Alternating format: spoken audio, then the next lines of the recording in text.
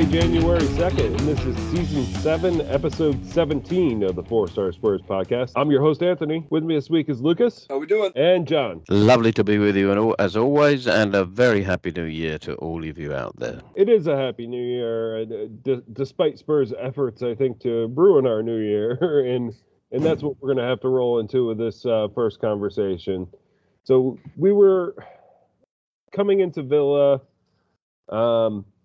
We had kind of a disappointing draw, but we were going back home. I think there was a little bit more confidence against Villa than there had been against Brentford on Boxing Day. And we had some questions with availability of players, and I think the one that probably caught us off guard most was Kulusevski being unavailable. Due to like kind of a last minute injury that none of us really know the details of how it happened at this point. That was the big loss for this one. But still a team that you would think that we should be able to handle, especially in the home environment. But it didn't really work out that way. We kind of came out of the gates hard, and then it kind of calmed down and got a little bit lacking in effort, and then maybe the last few minutes of the second half we picked it up again. But ultimately, this game just did not go Spurs' way, and now I think the Spurs community in general is just very frustrated and unhappy right now. Let's tackle this game, and I'll start with Lucas or John. You have your hand up. Let's start with John for this one. Yeah, well, after the last game at Brentford, we all said, look, we got two different Spurs sides here, one that plays in the first half and one that plays in the second half, and we really want the team to play the same in both halves. Well, amazingly, they did that against Aston Villa. Sadly, it was the first half team that played in the first half and the first half team that played in the second half. So we had a double whammy. But I, like you, I was thinking, we know what we can do. We know we've done it in the second half a lot of times. Surely, by now, we will learn that we can do that from the beginning. And we've got to learn how to do that. And it can't be that bloody difficult. And yet, it didn't happen at all. And I'm enormously frustrated, because simply for that matter, we've shown how good we can be. We've played some fabulous football with the players that they've got now. Let's not, I know we're going to talk about who do we need in and who do we not need in, but with the players that we've had now, we put together some fabulous performances. Aston Villa was pathetic on all fronts. And that, to me, was a big disappointment over and over again. I mean, I've been disappointed about the first halves in the past, but we put it together. So you think, well, sooner or later, we're going to play like that in both halves. And we did play the same in both halves, but badly. So that's my initial take on things. What about you, Lucas? Well, I think for me, like, one of the frustrating things comes from how inept we look without just one or two key players. And I know with you're always going to be, if you have some of your better players missing, like, that's always going to affect the way you look. I mean, if you take Harry Kane away from the side, you would expect us to not look as good as when you have Harry Kane in the side or stuff like that. So I get that, but it should be to an extent.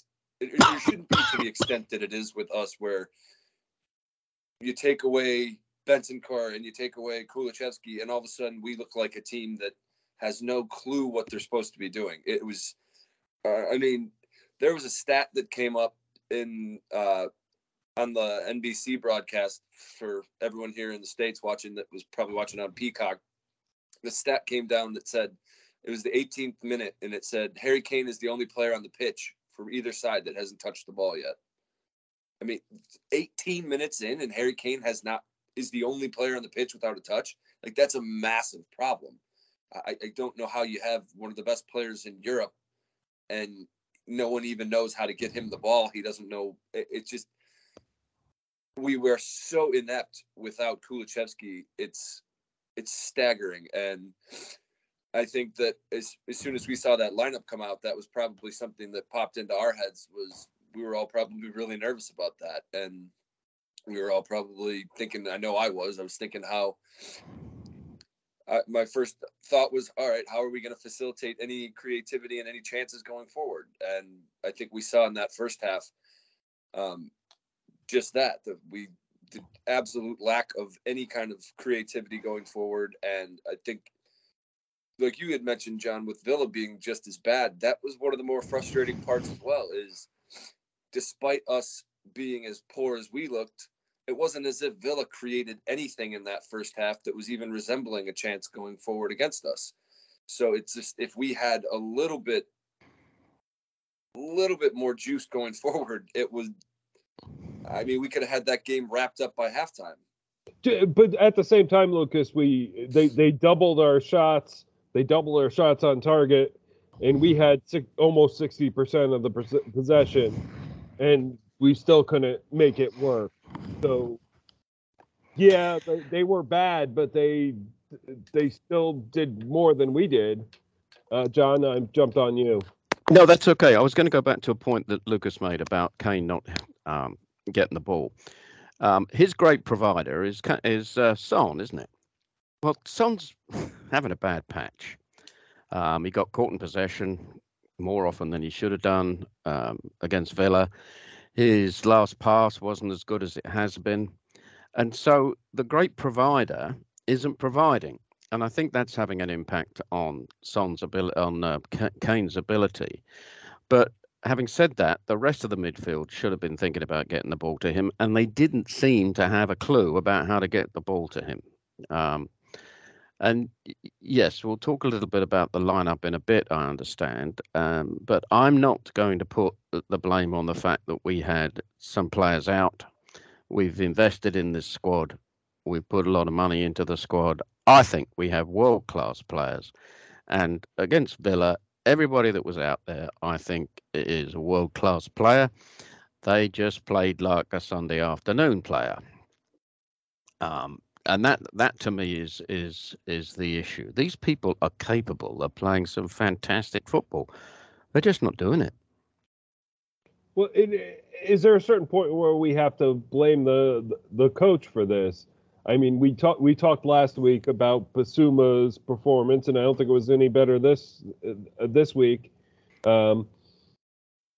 We talk about a guy that was devastating the league, like when he was playing for Brighton, and he just kind of had like a open system where he could just do his thing. He could dribble the ball. He could take a man on. And now it seems like all that skill has been coached out of him. And I don't want to not blame the player at all, but there's a certain element like where what these specific players are being asked. Are we at the point where is Conte just so married to this system that, like, even though the players might perform better in a different system, he's not willing to make that change? And I understand this is a system that can win you leagues and things like that. You can grind out the results. You can be in that place at the end of the year, but we're not anywhere close to that place right now. And right now, we just need to start winning games, and maybe that is a change of system and get the most out of these players. Yeah, I think in general, there are two types of coaches. I mean, I'm sure there are a lot more than that, but there are coaches that say, this is my system. We will play this system no matter what players we've got because it's the best system. And we need players to play this system. So even if they're great players, they're still going to play in this system. And then we have the other type of coach that says, boy, I've got some great players and they play really well if they play like this. So he lets them play like this. Conte is obviously one of the former. And I think it's really biting him at the moment because, as I mentioned before, we've got world-class players out there who are playing like chumps. And if there has to be a reason for that. And I think that there is a good shout out to say that they're being forced to play a format that they don't like. And we all know what happens when we're told to do something we don't like. We don't do it very well. So when it comes down to it, I think Conte should take some blame about this result and about the poor performances that we've had for periods in the past games. Yeah, but I also understand the other side of the argument that we bought this coach because he's a winner and he wants to play a certain way, so we got to give him the tools to play that way to get us the results.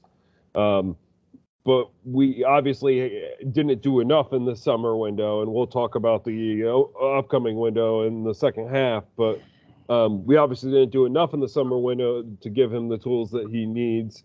So at what point do we become flexible and say, like, okay, well, we just have to do what we need to do to get by until we can bring in those players that can allow that system to be played.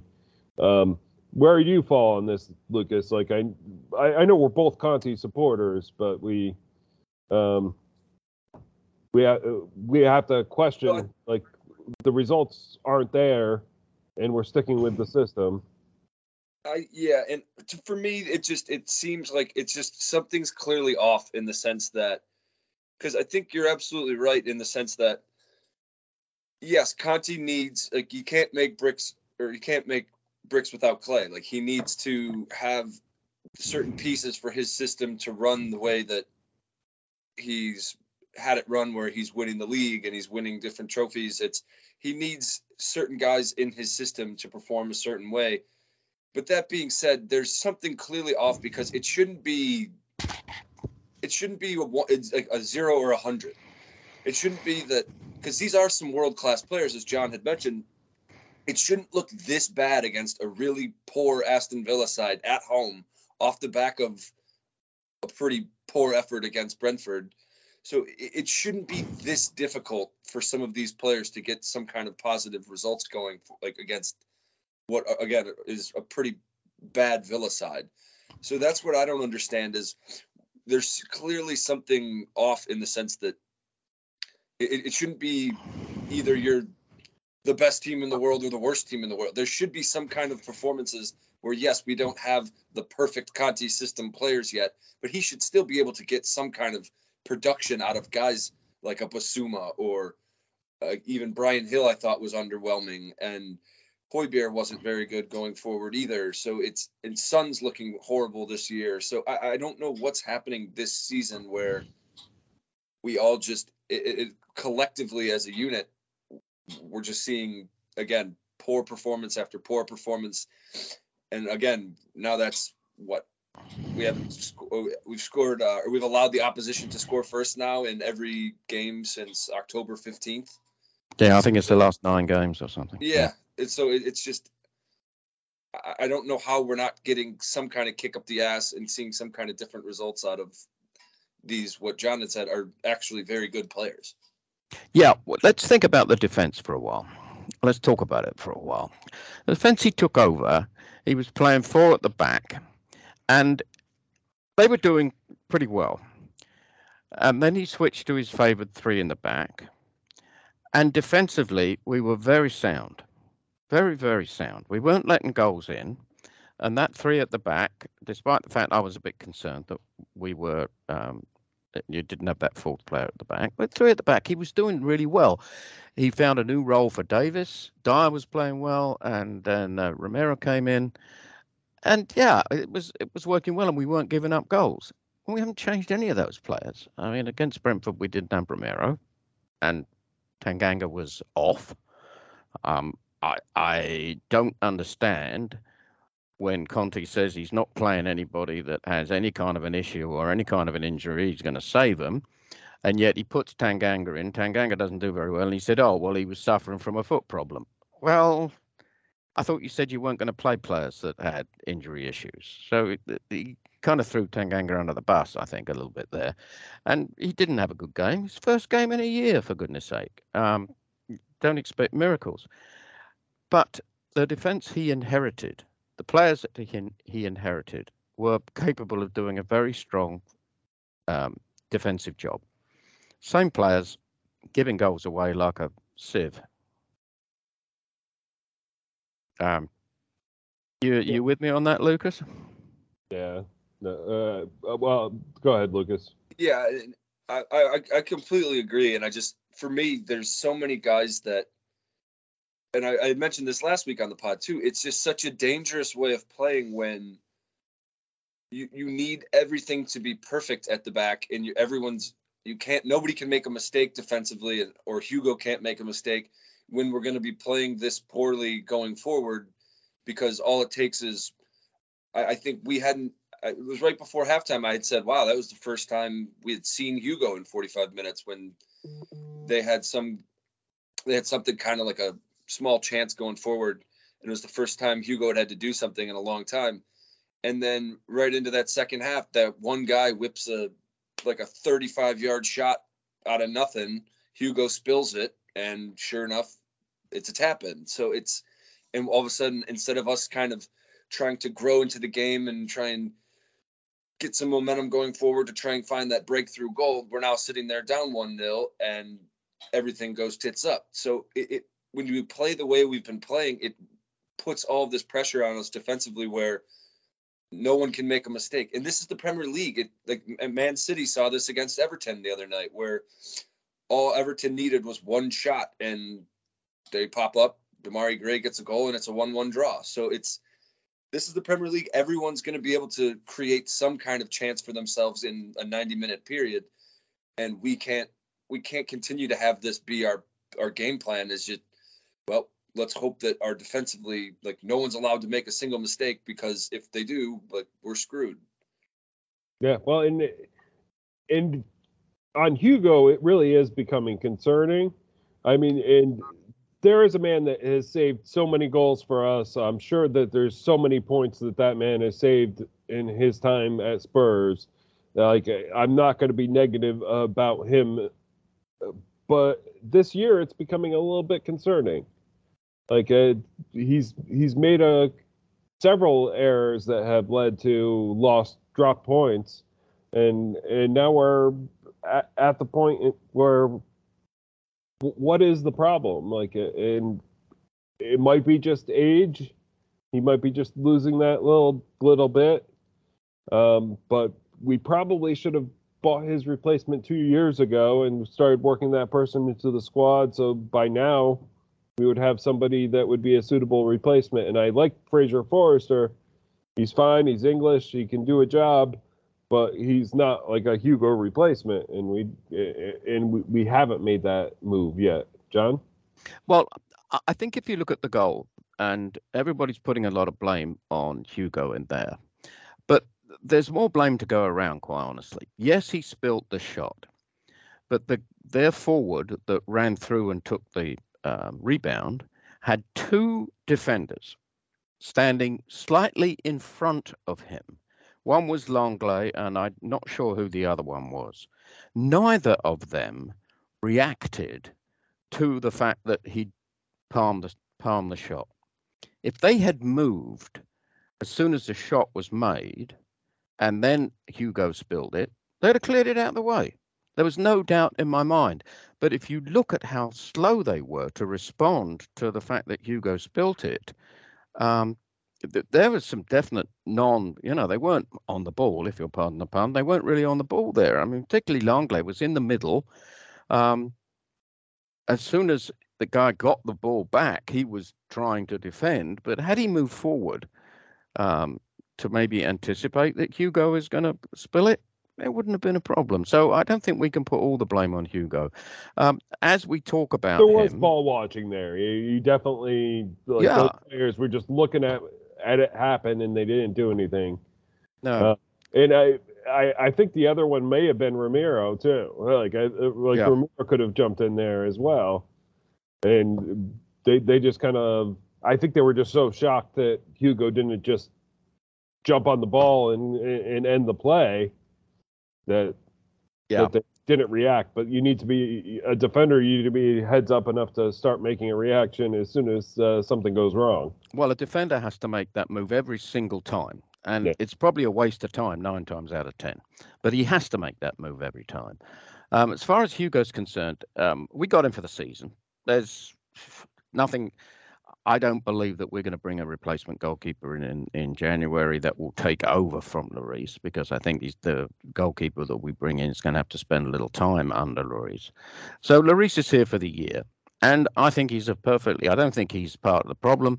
I think he's a perfectly good World Cup silver winning goalkeeper who, is past his prime, but not as much to throw him under the bus. I think that we will have a different keeper next season, but for now, I think we've got him. And if we're looking to him as being part of the problem, I think we're looking in the wrong direction. Failure doesn't. Oh, no, sorry. No, you carry on, mate.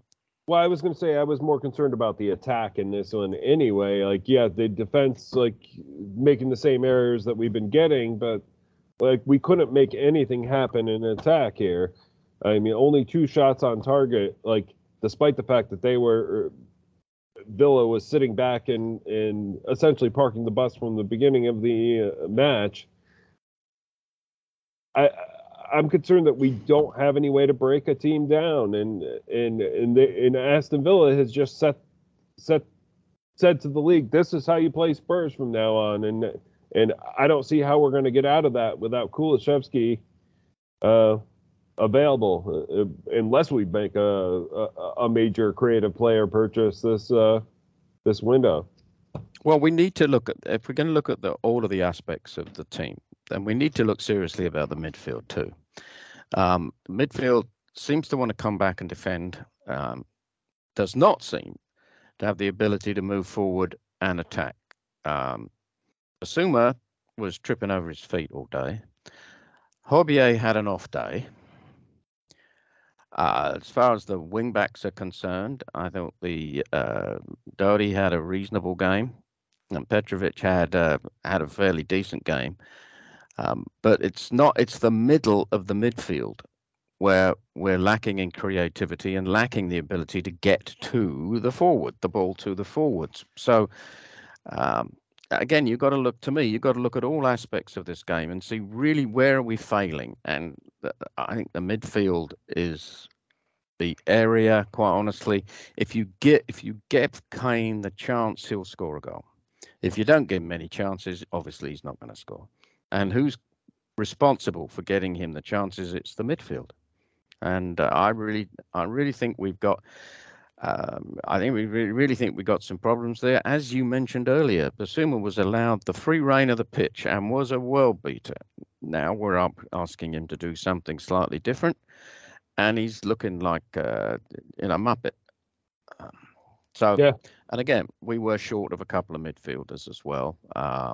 We have a very good attacking midfield option in Skip, but Conte does not appear to want to play anyone that hasn't had at least 100 games experience. Thinking the same thing about Spence. And Skip is more defensive, though. I mean, like, we haven't seen him contributing much to the attack, but I think we're going to have to see him. And we'll talk about the Crystal Palace match coming up, but like I think we're going to have to see him with Basuma unavailable after his yellow card accumulation that he got in this match. Lucas? Well, and like, yeah, you just mentioned there the yellow card thing. That's another astounding stat for me, at least, how on Basuma this year. He has more yellow cards than he does starts in the Premier League, which is just that's a shock. How he's suspended for yellow cards is just shocking. But yeah, I think we saw with Skip, when Skip came on, it's just Skip seems to have he seems to be one of the only people in the midfield that has that instinct to want to carry the ball forward. We saw on numerous times on this weekend's game where just guys would pick the ball up in the midfield, and like you had mentioned, Anthony, Villa was giving us the space. Villa was parking the bus saying, go ahead, take all of the space if you want to use it. We're not going to stop you until you get towards the final third. And we still showed such hesitation to actually want to move the ball into space. And that's what you should be doing as the midfield. You should be driving the ball into space until someone stops you. And that is what Skip is very good at. Is distribution forward to the wing backs or to the forwards is excellent. And that's what we need, as you say, Luke. And that's what. So I'm excited to see him get a crack out there on Wednesday. I'm assuming it didn't look like Bentancur is going to be back. So there's a chance it could be Sarr, though. We'll get to that when we talk about Crystal Palace. But I mean, Sarr had a pretty good run out, like even though it was very short. And apparently Conte liked his performance a lot. Like, and he's been saying very negative things about Skip. And we'll certainly talk about the post-match interview a little bit with Conte and some of the things that went on there. But and that's kind of where we'll see on Wednesday is what do we do different? Because I mean, we can't keep running these same performances out week in and week out. We've seen the same thing time after time after time with these guys that have been out there. So, I mean, we can't just run the same thing out there against Crystal Palace and expect it to look any different than it did against Brentford or Villa. So, I mean, it'll be interesting to see what changes he wants to make. But, I mean, we can't keep putting the same underwhelming sides out there. Especially, I think that was probably the most frustrating part for me is some of the effort from these guys after what was a really disappointing result against Brentford. I think we sleepwalked through 70 minutes of that game against Brentford. And I was telling myself the excuse was that, it was our first game back from the World Cup break. Like, all the guys weren't used to playing together. It's going to take some time for us to get back. Like, we'll have a better performance against Villa at home. And then we came out, we did the exact same thing, which was, I think, probably the most disheartening part. So it'll be interesting to see what changes we can make. But, I mean, you're going to have to see different types of rotation and get different guys involved. Maybe that is Spence. Maybe that is Skip. We got to see something different. Can't just keep expecting to change with the same 11 out there. Yeah, I think you're right. Let's not discount Brentford. I mean, they demolished Liverpool today. I don't know if you saw the game, but it was what 3-1. I think it was 3-1 win, and they were worthy winners. And so, maybe you look at our 2-2 draw with Brentford with different eyes now. I don't, because if we'd have played the same way we played in the second half against them in the first half, we would have beaten them easily. So again, that says something about our form. But Brentford are a good side, good tidy side, and they really stuck it to Liverpool, who historic, they've got a great team out there. Let's not, Yeah, no, definitely. Yep.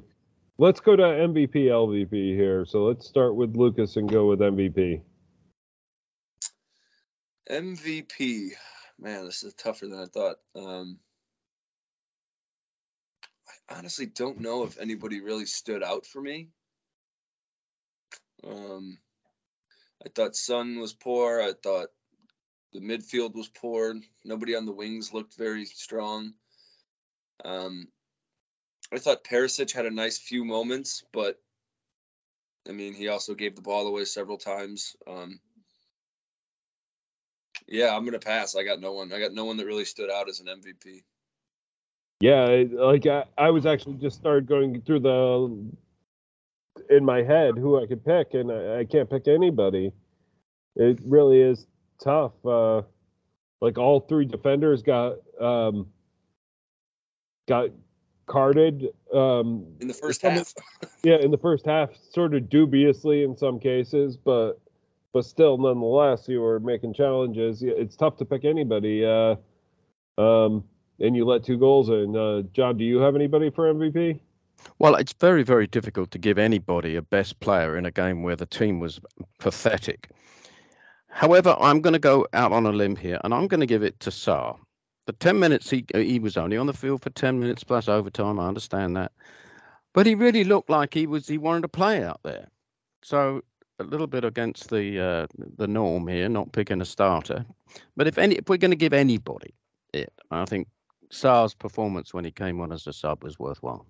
Yeah, I agree with you, and like I think I would pick Sarr as well. And just to add to that, like I would say, certainly there was a certain element that Conte was sending a message to Spurs that they need to back him and buy players here when he made these substitutions. When clearly, like what wasn't working with the first team, he just brought in all the backup players, and he was trying to say, see, this isn't going to change anything. This isn't going to improve us. I don't have what I need to pull off the bench and make the changes and do something different.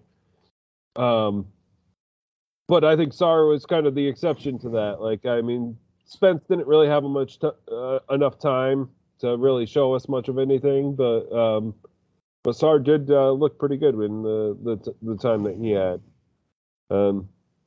I think that's a good shout, so I'd take him as well.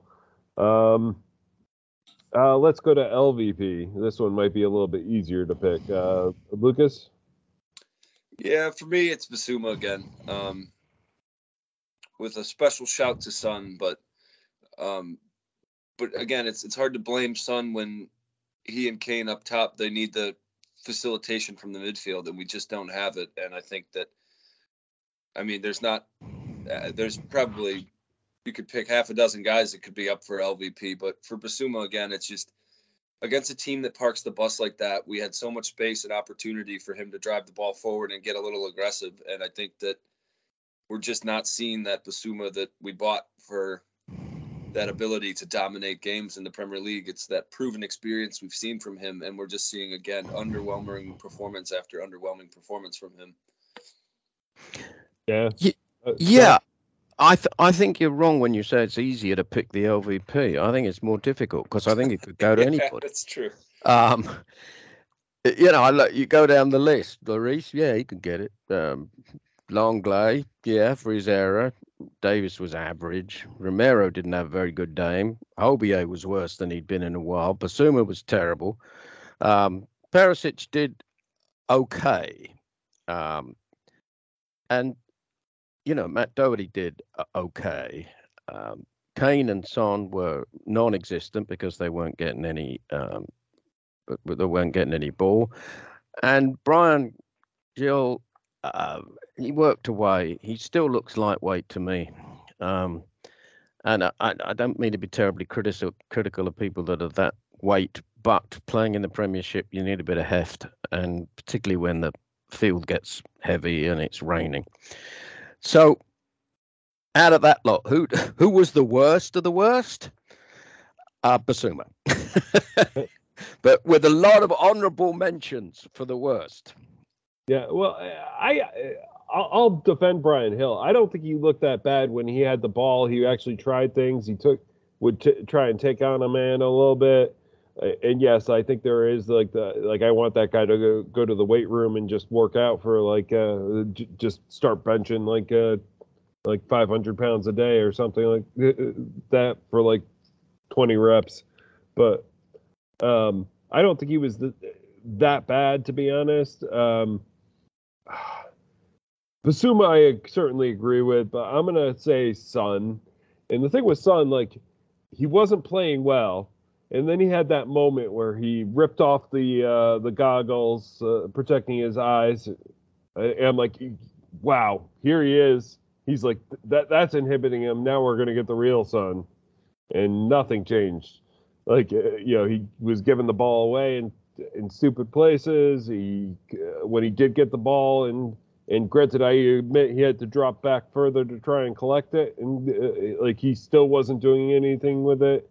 He was too late to let loose of his passes, which I think is more of a Lucas thing. We're used to Lucas dribbling into space and beating a man, then getting stopped by the third man because he looks down.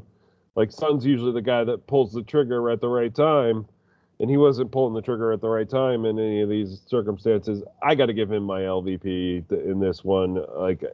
I feel bad. He's coming off the back of a Golden Boot winning year, and maybe our expectations were just too high for him coming into this year. But he's just been off, and he didn't seem off during the World Cup. He did pretty well for Korea, so it makes me wonder why is he off for us now? And maybe it's just service, but I need to see more from Son. And the other thing about Son is he was the one that lost possession in the middle of the field that led to their second goal. He got caught in possession. they took it away from him, and then his effort to get the ball back was non-existent. And suddenly they were moving forward. But again, the number of times he's caught in possession are very, very few. Lately, it's been a lot more. And yeah, I think you're right, mate. That's but particularly, yeah, he was. I think it was his loss of possession that was the initial cause of that second goal. Yeah, no, definitely. Well, I think this is a good place to go to half. The second half, we are going to have to talk a little bit about everything that's flying around the universe right now related to Spurs. There's a lot of skies falling conversation going on out there. A lot of Conte out. A lot of Enoch and Levy out conversation, which there was that chant at the end of this match. Levy out. That went across the stadium. Not the first time, but it was probably the loudest from what I'm hearing. We'll have to talk about all that stuff. We'll have to talk about what to do in this transfer window, where we're at with backing Conte, some of Conte's post-match interview and what he's saying about things. And we do have two matches to preview, both Crystal Palace in the league and the FA Cup match against Portsmouth, which we'll probably just gloss over those two. So a lot to talk about in the second half, but first we are going to go to Luke's Locks. Luke's Locks! All right, first up here on Luke's Locks, we have Wednesday. We're going to take over 2.5 goals in the Leeds game at home against West Ham. Leeds are always up for it at home and look to get aggressive going forward, whereas West Ham are very desperate for points after a couple of poor performances to restart after the break. So I think we'll see an open game and a lot of opportunity for goals. So take over 2.5 goals in Leeds at home to West Ham. Next up, we're going to take under 2.5 goals in the Crystal Palace game at home versus Spurs. I expect Spurs to tighten up a little bit defensively after a pair of poor defensive performances against Brentford and Villa. I also, unfortunately, not to sound too pessimistic, but I have a difficult time imagining where we're going to get any goals coming from unless we have a resurgence of Bentancur and Kulusevski getting put back into the lineup. So I don't see us getting many opportunities for goals. I don't see Palace having many opportunities for goals, so under 2.5 goals in that one is the only play. Third, and finally, we're only having 3 this week. Third, we're going to have Man City minus a half goal away at Chelsea on Thursday. Man City is trying to stay close to Arsenal at the top of the table and will be desperate for a good result off the back of dropping points at home to Everton.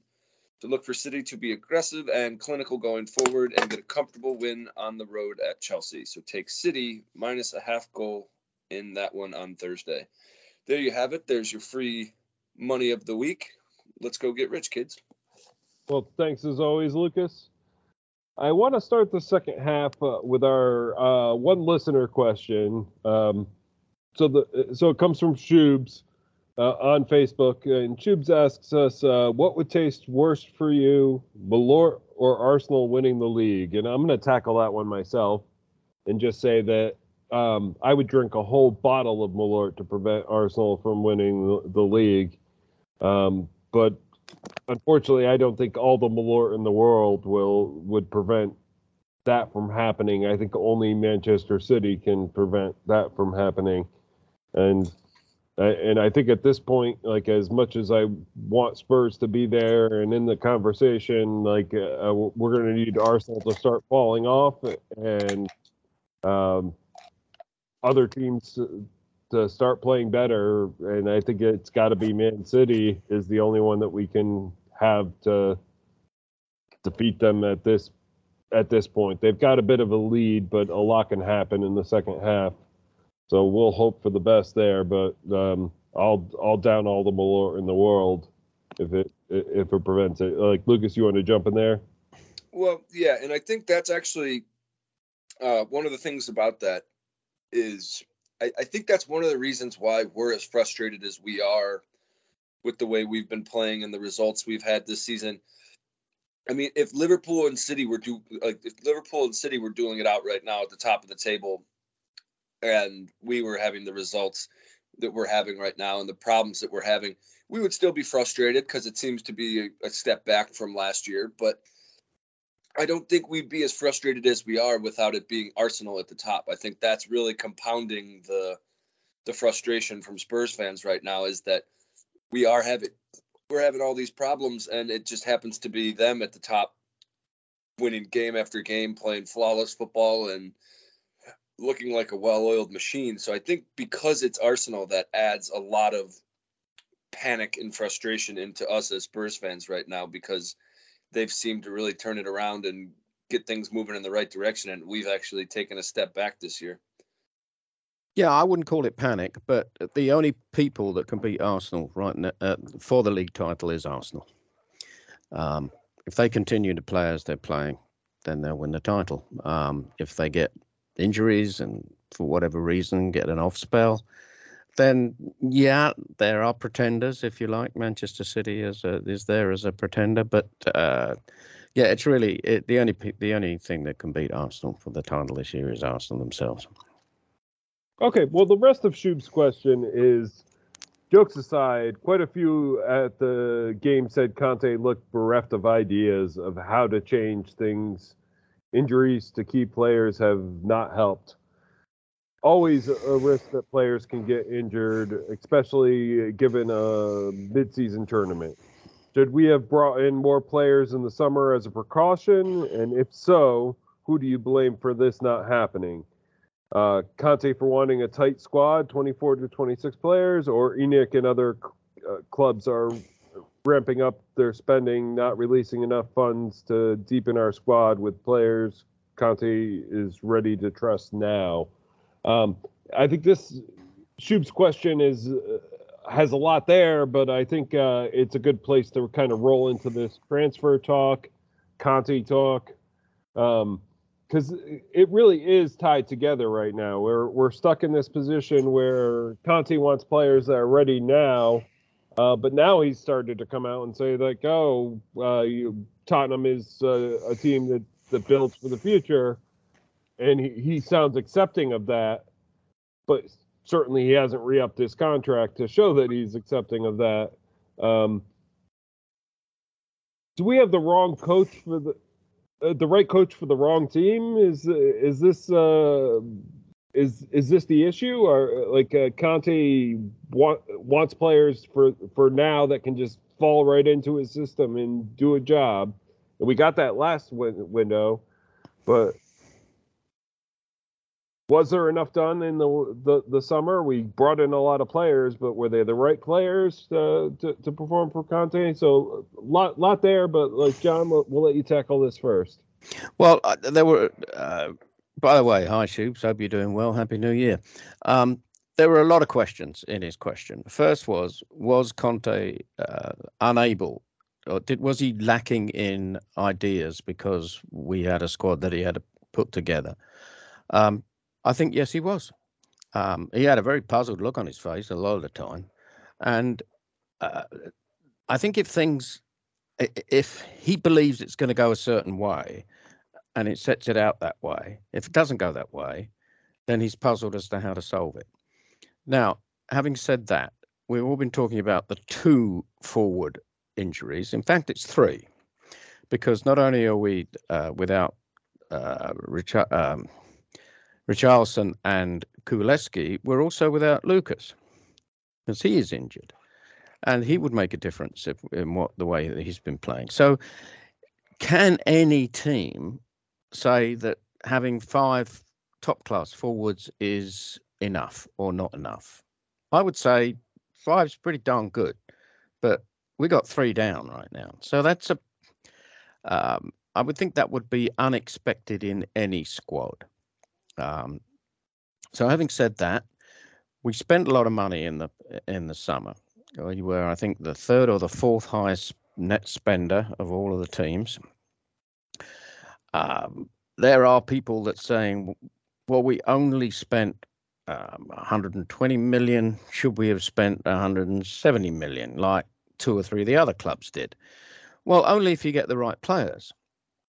I mean, it's not like going into a supermarket and picking something off the shelf and putting it in your cart and going away. I mean, players got to want to come. There's wage factors and everything else. It's very difficult to bring top-class players in. And I think we did a good job of bringing top-class players in. Obviously, some money has been put into that, and we're being told that in January there's money to play with. So then let's go on to the last question. Who's at fault here? I hear Levy and ENIC come up a lot. Now let's try and see what Levy's done wrong. He built a beautiful stadium. He's made money available for transfer in the summer. He's making more money available for transfer now. Admittedly, there was a time when we didn't have money for transfer. Ground was closed. We weren't making revenue. I mean, you can, from a business standpoint, you can understand that. So where exactly is the criticism for Levy coming from? To me, he's doing his job as the money manager. He's making sure the revenue's coming in. He's making it available for transfer. So, yeah. And then people are yelling ENIC out. What exactly have they done or haven't done that's going to make a difference in this team? Investments there, obviously. Is ENIC coming down and telling Conte that he should play a different system and make it better? Of course he isn't. Neither is Levy. So I find it ridiculous that that Levy and ENIC are being criticised because of this. Anthony? I think it's more like of a media thing. Like media loves to portray Levy, ENIC as the villain, and they love to portray this.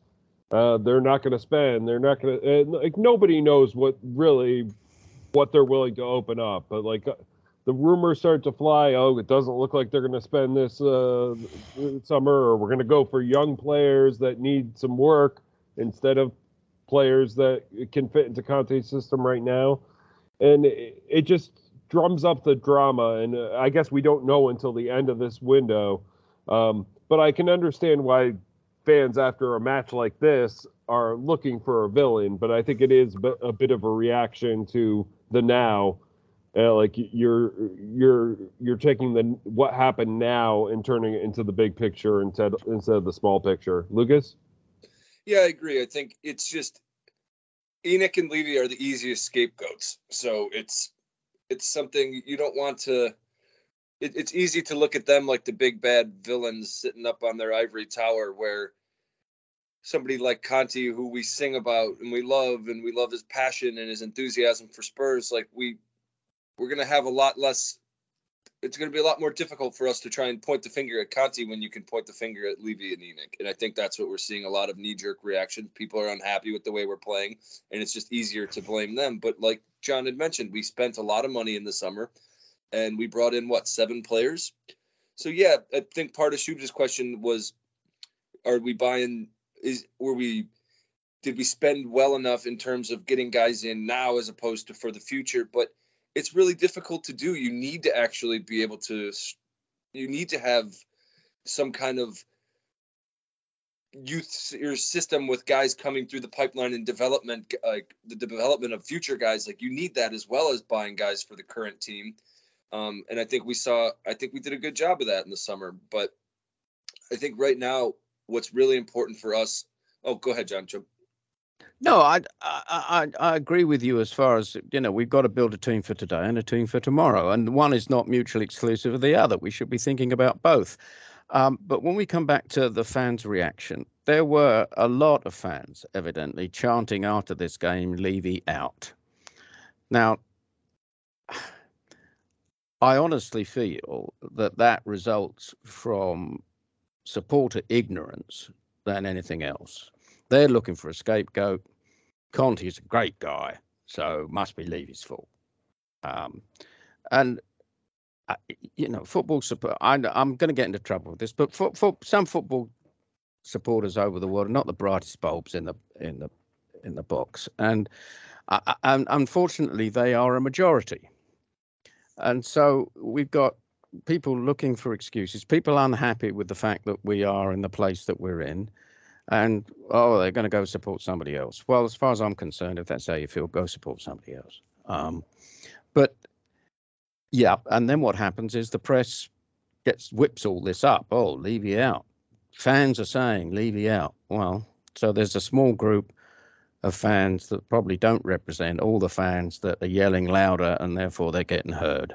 And that to me is a frustration. Yep, Lucas.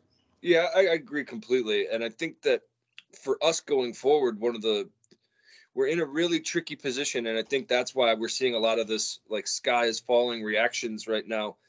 Is it seems like with the Conti like contract stuff, whether or not he's going to resign, and I think that's where a lot of the confusion comes from, like with the supporters, because you want to know that you have some kind of project that we're building towards. So even if Conti was to come out and be like, yes, I signed a 3-year deal. This is our this is our project. This is how we're going to build going forward. And it might take a couple years. As long as if that were to come out and be the case, I think we'd see a lot more, like the supporters would be a lot more calm about this process, where it's just, I think we're so unsure as to whether or not, like even with new signings, well, are the new signings that we're bringing in going to be guys that are good for Conti's system? But what happens if Conti leaves? Now we got guys like, if we bought a couple of wingbacks, and then all of a sudden Conti's gone in the summer, and we bought a couple of young wingbacks, we might have the new manager come in that doesn't use wingbacks. So we'll get situations like guys like Royale, where Royale was brought in to be a fullback under Nuno, and then, or even Reguilon. Reguilon was more of a fullback as well, and we get those guys in, and all of a sudden now we have Antonio Conti, and now those guys are useless. So it's kind of interesting whether we're in a really awkward position where I think the most important thing we need to do is actually have Levy, Conti get on the same page and say, yes, I'm here for the long haul. No, I'm not. Or at least kind of get that ironed out. Hey, this is what we'll be willing to spend, so that both parties are aware of, or Paratici as well, get him at the table and make sure all of these guys are at the same page, knowing this is what we can spend. This is how we want to spend. This is what we like. Yes, you're committed to our future. Get all of that ironed out now so that we can start taking steps in the right direction, as opposed to this. I think for supporters, I think a lot of the frustration comes from the fact that so much is unknown, and that leaves us in a really scary position. All out of our hands. Go ahead, John. Well, I think Lucas makes an excellent point about the contract. And of course, the other thing that always comes up when we discuss his contract is the fact that Pochettino is available and evidently is standing there waiting for his opportunity to come back to Spurs. Whether or not that has any truth in it doesn't matter. It's getting published in the papers. So you've got dissent and churning up by the media again.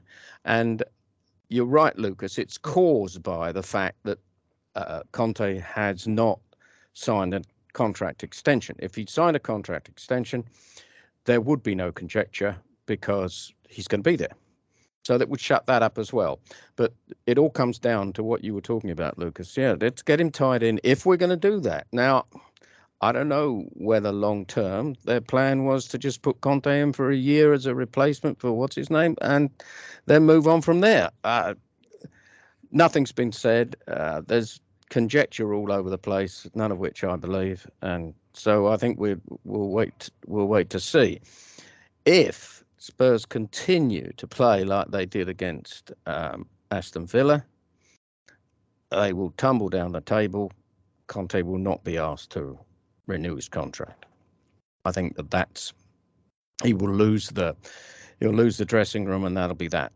So maybe that's what management is waiting to see. Yeah, well, and I think like the Pochettino rumors, all that is people in. There was a good 3 years there where we really enjoyed watching Spurs, and people aren't enjoying watching what we've been watching lately. So it's nostalgia for that period, and people that have only been supporting for a certain number of years, like they're looking at that nostalgia for that period, like, wow, that was exciting. Like we were at the top of the table a couple of times. We we played exciting football. We beat some teams that were much better than us at times. And I can understand why that nostalgia appeal happens. And I think the media is feeding into it because they know fans are unhappy right now. So now let's drum up like that. But I think Lucas is dead on. Like if Spurs commits to the project, Conte commits to the project, and we know what direction we're going, I think that would make the difference. And it comes down to communication, and that probably does fall on Levy. Like Levy doesn't talk to the press enough. Like if he came out and really said, "This is what we're about. Like we're committed to Conte. We're going to give him the pieces to the best of our financial ability to do what he wants to do." I think that a lot of this would go away. And then Conte said, like, you know what, I'm going to re-up and I am committed to this as well. But so much is up in the air. And now we're not even talking about transfers because, like, we just know we need to make subs, but we don't know what subs to make because we don't know whether Conte's sticking around. John? Yeah, well, Levy doesn't talk to the press because they twist and turn his words around, and I understand that. And quite honestly, I think if he would have come out and make a statement that we support Conte 100% and he signed a new contract, the headline would be, Levy says he's going to support Conte. Is that true? Or something absurd like that. Because the fact that, Levy said he's going to support Conte, it is not a headline. Is it true? Is a headline. Now, and just to go back to Pochettino, just for a second, we didn't have the financial wherewithal to back him with the kind of players that we're backing Conte with. So, and he did very well, and we enjoyed playing under him. So I think if you were to wipe the slate clean and say, okay, the Conte's not there, who are we going to hire? And we have this financial wherewithal in order to spend this amount of money on top of the squad we've got. Pochettino will be top on my list. And I think that's why there's conjecture. Because, I always believe where there's smoke, there's smoke. So we'll see, we will see how this goes out. And we can conjecture all night, and just like the newspapers are, and not achieve anything. Luke, you had your hand up there. No, I'm with you 100%, and I think that I think you make a good point about Levy too. He's in a situation where, I mean, everything, like if he were to come out and say Levy could cure cancer tomorrow, and the headline would be like Levy takes away job from cancer researchers or something. Yeah. Like it'd be like you just can't win with the media and the anti-Levy agenda sometimes. So I think that's why you're right. I think he just stays out and says as little as possible in terms of communication with us. And I think that's just one of the things that I understand where that comes from. And it's a product of like the media nowadays. But I just think for the supporters, the lack of communication in terms of from the club, at least, to just tell us what the direction that we're going to be heading in is where we see most of our frustration. It's well, especially when we see continued efforts like we're seeing on the pitch right now. There's really not a lot for us to be excited about right now, and we're grasping at anything and trying to blame anything. And so I hope it's a pretty troublesome time right now. So I'm really hoping that in the next couple of weeks we see like some kind of small victory, whether it be a Conte contract announcement or a couple of new signings, something to get us a little bit back on the right track in terms of positivity around the club. Yeah, well, and in an absurd kind of way, maybe Harry and Meghan will take the press off of Levy and start concentrating on them. But it's as ridiculous as that. Yeah, and it's not even really worth talking about what players we're talking about now. I mean, earlier today there were rumors that Pedro Porro was getting ready to sign on the line or whatever, or that we were serious about him, and then later reports came out and said that he's not, and we don't know what we're doing right now. We know that there's a lot of players that Spurs are interested in, but trying to tackle a transfer rumor conversation, I think it comes down to, like, we need what direction Spurs are going in first, and this might be a disappointing window.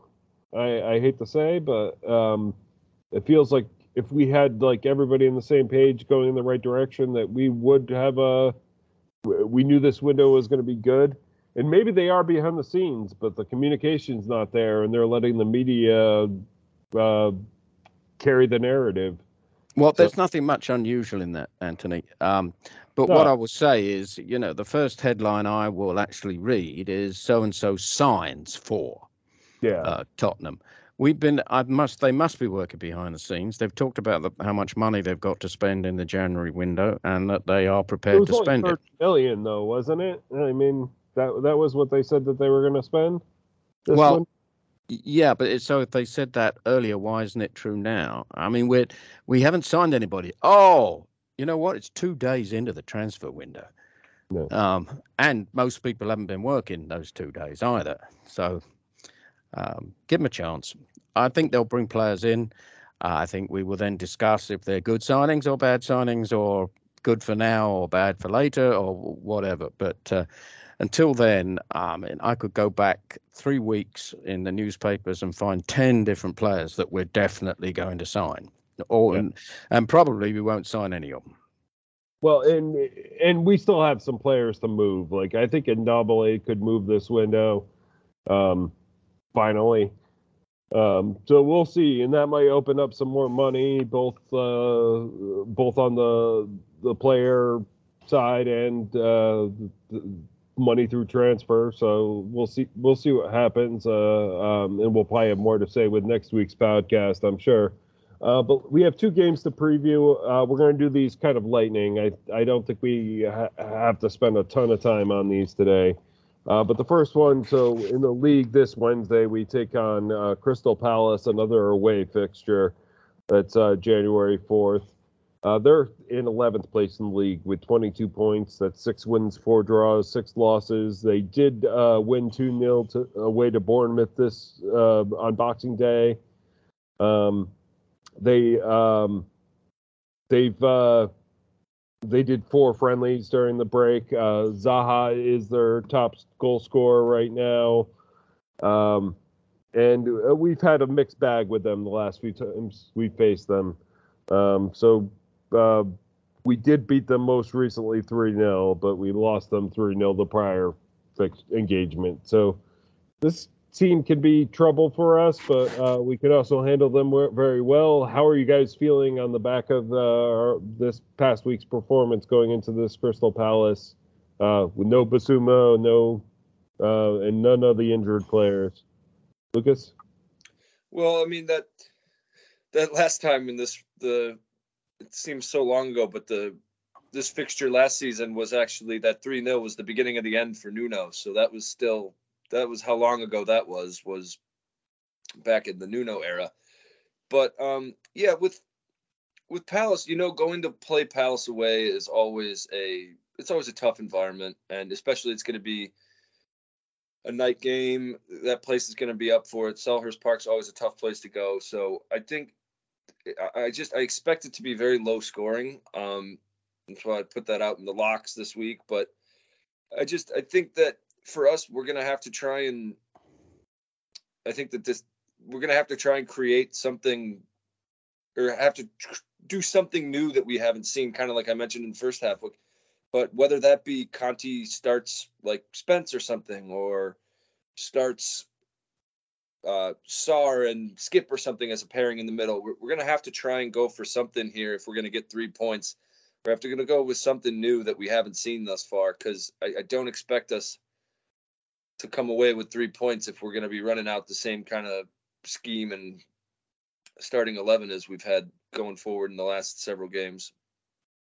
John, go ahead and then roll it into your predictions after your okay. Lucas, earlier you said we really need something to kickstart this season. That could be a decent, strong win against Palace and a cup win against Portsmouth. So the eternal optimist in me says, okay, this is what it's going to be. This is going to be the catalyst to kick us further into January with a good attitude. Now, if we're going to take that opportunity, I don't know. But let's be the optimist and say that we do. So I don't think the fact that Crystal Palace beat Bournemouth is anything to go by. From what I've seen of Bournemouth lately, they are lacking in most things, and they've got to do something to start playing better, or they'll be out of the league. So, yeah, they were able to beat a poor Bournemouth. I think on all things being equal, we will beat Palace 2-1. If we play the same way that we played against Villa, we will lose 3-1. So my prediction is a 2-1 win, and that this is going to be the first of two games that are kickstart us and put us in the, in the middle of January with 2 wins behind us and the win behind us, and away we go. How about you, Lucas? Yeah. Again, I'm less optimistic just because, I mean, like I said, it's been now 9 or 10 games in a row that we've gone down 1-0 first. So I kind of expect that to be the case here. So I think it's going to be 1-1. I think we'll have another slow first half, go down 1-0 at some point, and then hopefully we can at least come away with a point late and grab a goal at some point. So I'm going to say 1-1, and I'll say Kane goal. I like it. I have a tough time predicting a win until I see us looking like we're a winning team again. So I'm going to say a 2-2 draw. I still don't think we get a goal from Son here. I think Kane probably gets one somehow or another. And I think we get another one from I'm going to go out on a limb and say Brian Hill gets the other goal, because I think he's still going to keep getting minutes at this point with our injuries. And I don't think he's looked that bad, and I could see him pulling something out here. So I'm going to give the other one to Brian Hill. Let's move the conversation along. Well, hang on. I didn't say my goal scorers in a 2-1 win, and I'm going to go with Kane and Doherty. Oh, okay. Doherty. Good predictions. Let's move the conversation along into the Portsmouth. So this weekend, the FA Cup. Now, FA Cup, at the start of the season, I would say that this might be a good opportunity at silverware for us. I think what we're feeling right now, and it's easy to get into this micro bubble of where Spurs are at. It doesn't feel like that there's even a chance in hell that we could come out a cup champion in anything this year. But it's still feasible despite how bad we've been playing. And this is always a big tournament. And this could be the way, like, if we start to turn things around, this might be the way that that Conte can get back into the faith of Spurs fans. And maybe we can show that there is something special going on here still, and that we have to get behind it and build. So I'm hoping that this might be a bit bigger. So Portsmouth, they're currently League One right now. They're 12th place in their league. They're not much of a threat to us. Their only top goal scorer is Colby Bishop right now with 10, but those are all League One goals, of course. We won't see Dane Scarlett in this because he cannot play in this competition. And we haven't really faced them since 2010, so we don't have any reference points recently. How are you guys feeling on this Portsmouth match? I think, John, you wanted to go first. Yeah, well, we've got a couple of things going for us in this, not least of which is Parrott can't play, as you say. The second thing is, and I've been following Portsmouth a little bit because of Parrott there. I've been following what's been going on, and they are a club in absolute disarray. There is rumour that the manager won't last the week. He may not be the manager when we play in the Cup. Their performances lately have been woeful. After a few weeks in the beginning of the season, they were right up there looking for promotion, playing very, very well. Since then, their performances have dived to an appalling level. So they're playing rubbish football, and one of their most creative players, which Parrott has been, is not eligible because of his loan. Scarlett, right? Scarlett, I'm sorry. Yeah, Scarlett. Yes. Yeah, Scarlett. No. Yeah, I get the Scarlet Parrot confused. But anyway, yes, Scarlett is uneligible. So if we go back to my original thing, is we've got 2 games here to really kickstart stuff. We take on Crystal Palace, we beat them, and then we take on a Portsmouth side that really hasn't got anything going for it at the moment. I'm going to predict a 5-0 win. I think that they're in terrible shape, and no matter how bad we are, I think we're going to thump them. I'll tell you who I think is going to score after we've heard from Lucas here.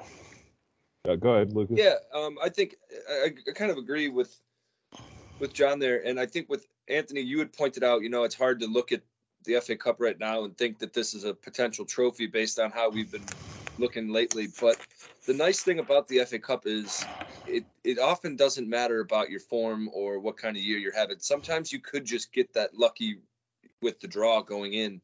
I think it was, what was it, 2016 or 17, I think it was, when we went to the semifinal and lost to United. But United was the first good team we were drawn against, and that was in the semifinal. It wasn't until the quarterfinal that we actually were drawn against a Premier League side, and it ended up being Swansea. So sometimes you just do get a really magical draw going in your run-in, and you might have a couple of big heavy hitters get knocked out in front of you on the way, and you could walk. I get that 91 FA Cup that we won. I think we finished 10th that year, so that wasn't as if we were a world-beating side that season. So it can just be favorable sometimes on the draw with the FA Cup. So hopefully we can get something like that going. I love that we got Portsmouth at home. I think that's a big thing for us, just because of how the FA Cup, they talk always about the magic of the cup and how crazy things can get with upsets. And I think a big part of that is when those smaller teams catch a bigger team at home. So I'm very happy that we were at least able to get drawn at home to Portsmouth. But yeah, I think with the John said, this is a club in disarray, and I think this is a big opportunity for us to rotate some guys and get some positive momentum built going forward. So I think we'll see a 3-0 win, and I'll just go ahead and do the goal scorers now and then kick it back to you, John. But I think we'll see goals from Son, Bentancur, and we'll say Skip gets one as well. Okay. What do you have for your goal scorers, John? Okay, I'm going to go Kane 1, Perisic 2, 1 own goal, and a goal by Holbier. Okay. I do think this will be a victory. They haven't been performing. They haven't. You have to go back 5 matches for their last victory. And I think that favors us at home, no matter who we play. I'm going to say we win 4-1. We get a goal from Kane, who always plays. We get a goal from Son, who finally gets a goal in the competition again. I think we get a goal from Oliver Skip, and I think we get a goal from Brian Hill again. I'm going to give him another one. Any final thoughts before we wrap up this podcast? I mean, there's a lot of talk, and there's going to be a lot more to be said next week. Well, I got one thing that I just want to bring up that I think is going to be part of what we're thinking about over the next couple of weeks, and that I think Kane is now 4 goals away from beating Jimmy Greaves' record as the number 1 goal scorer for Tottenham Hotspur. I was lucky enough to see Greaves play, and I've been very fortunate to see Kane as well. So we're going to be on a bit of a countdown. So if Kane gets a couple against Crystal Palace, there should be an additional buzz going around the Spurs Stadium on Saturday to whether or not he can score that goal to break the record. Oh, that'd be great. Lucas? Yeah, I want to just quickly jump in and say that remind people to, I know it's hard to find things to be positive about at the moment, but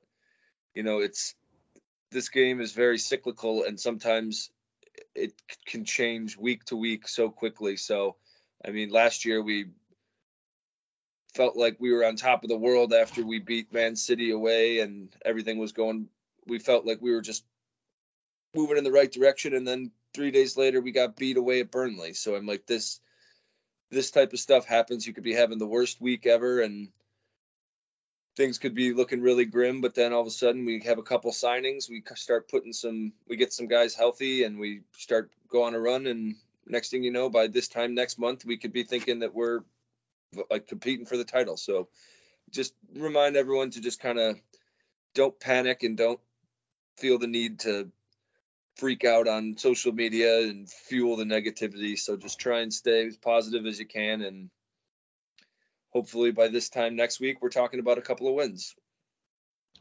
Well, I think that's a good place to wrap it up. So I'm Anthony. You can find me on Twitter at Callahan42, Kalihan 42.